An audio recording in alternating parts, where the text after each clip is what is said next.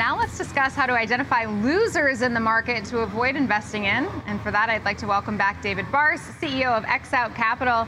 David, great to have you here. Thanks so much for joining us. Thank you, Carolyn, for having me.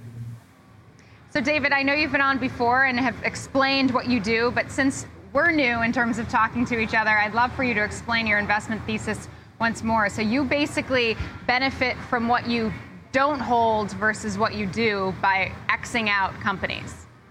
Yeah, listen, the whole market is similar to your previous guest. They're trying to identify winners and pick those winners to outperform the broad market. But it's really a very challenging thing to do. So what we've come up with is almost a flipping of the entire investment paradigm. We believe that index funds are the dominant forces in the market. They're just going to continue to gather assets and gather flows, and they'll be the ultimate benchmark for all others to try and compare or compete against. Instead of fighting them, our view is it's easier to simply eliminate from those broad-based indices because they're fundamentally flawed. Why? They buy every single stock in that index. And for us, it's easier to exclude the companies, and in our case, are being disrupted by technological change than it is to try and pick those winners. And quite frankly, your last guest has JP Morgan as a pick. We have JP Morgan as something to X out or not own. So it's really hard. We're not trying to identify the winners and time markets. We're simply looking at that broad index. In our case, the U.S. large cap market, we take those largest 500 companies and then eliminate the 250 that fail our score or model that we built to identify which companies to exclude. So it's really a flip.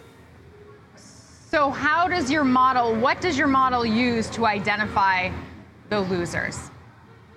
Yeah, so there isn't really a perfect way to measure or track how folks are handling technological disruption, but the 7 factors we use, we think are a pretty good identifier.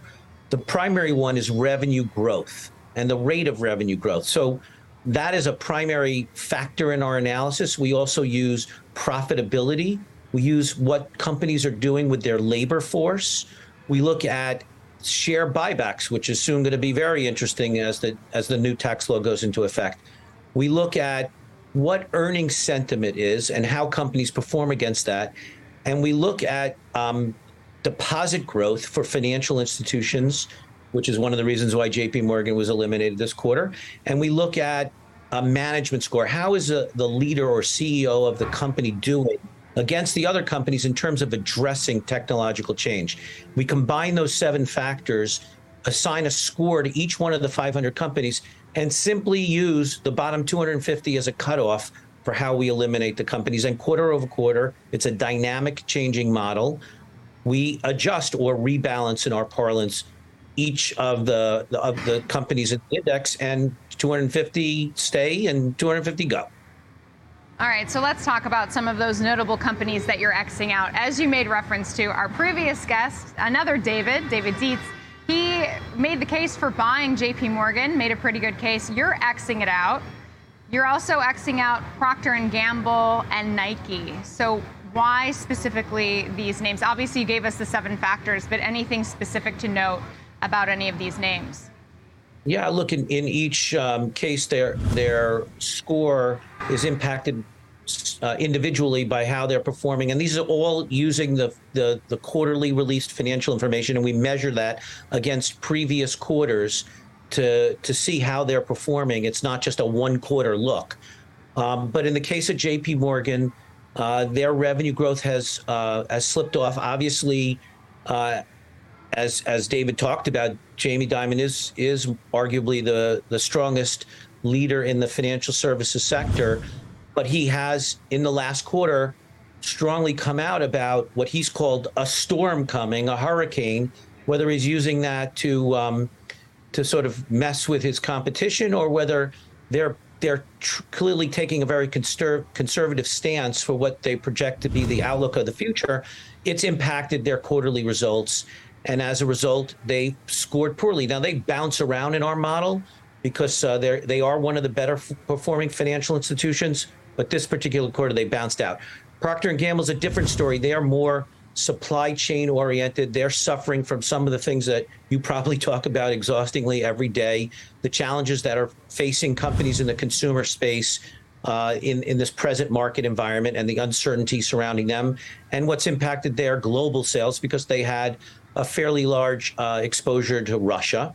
So that's the reason for Procter & Gamble. In the case of Nike, they've just had a slowdown in growth. And again, we measure them quarter over quarter, and their growth rate has decreased year over year in this quarter, and it impacted their score significantly for the first time to have them be X'd out. Okay, so then looking at stocks that went in the other direction and are no longer X'd out, Oracle and Albemarle, why are these companies added back in? Yeah, Oracle, we've talked a lot about in our literature and on our website. It's a technology company. So for an index strategy that's seeking to address technological change and avoid disruption, it was surprising to see that a company like Oracle could fail in our model and get X'd out. We did note, however, that part of its challenges had been getting customers to sign on to their cloud services business, and they were having a tough time with that in the previous quarter. In this current quarter, they've improved that result and got themselves back into our portfolio. So we anticipated that Oracle might be a company that is only X'd out for a short period of time, now back in, clearly a disruptor, not a disruptee. And in the case of Albemarle, this is a company in the mineral and lithium space. It's benefiting from what is a trend going on regarding the need for lithium, the demand for it, the price increase of it. That's impacted positively its earnings and revenue growth rate, and it got into our portfolio for the first time. So that was an interesting one to see. They're a perfect example of a company that's now doing the disruption. And again, we're not trying to pick winners. We're simply trying to avoid the losers. So Albemarle is taking care of itself by performing well and got into the model. Yeah, and I know you're not trying to pick winners, but it's up 20% year to date, 22% year to date. So it is a winner, even though we're not looking at those. But David Barse, we have to leave it there, CEO of X Out Capital. Thanks so much for joining the show. Thank you, Carolyn.